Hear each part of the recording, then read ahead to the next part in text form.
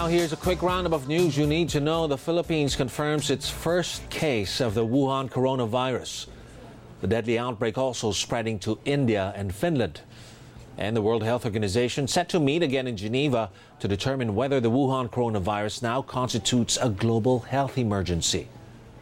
Those are the stories making headlines. You can also go to news.abs-cbn.com/ANC for more details in the day's biggest stories.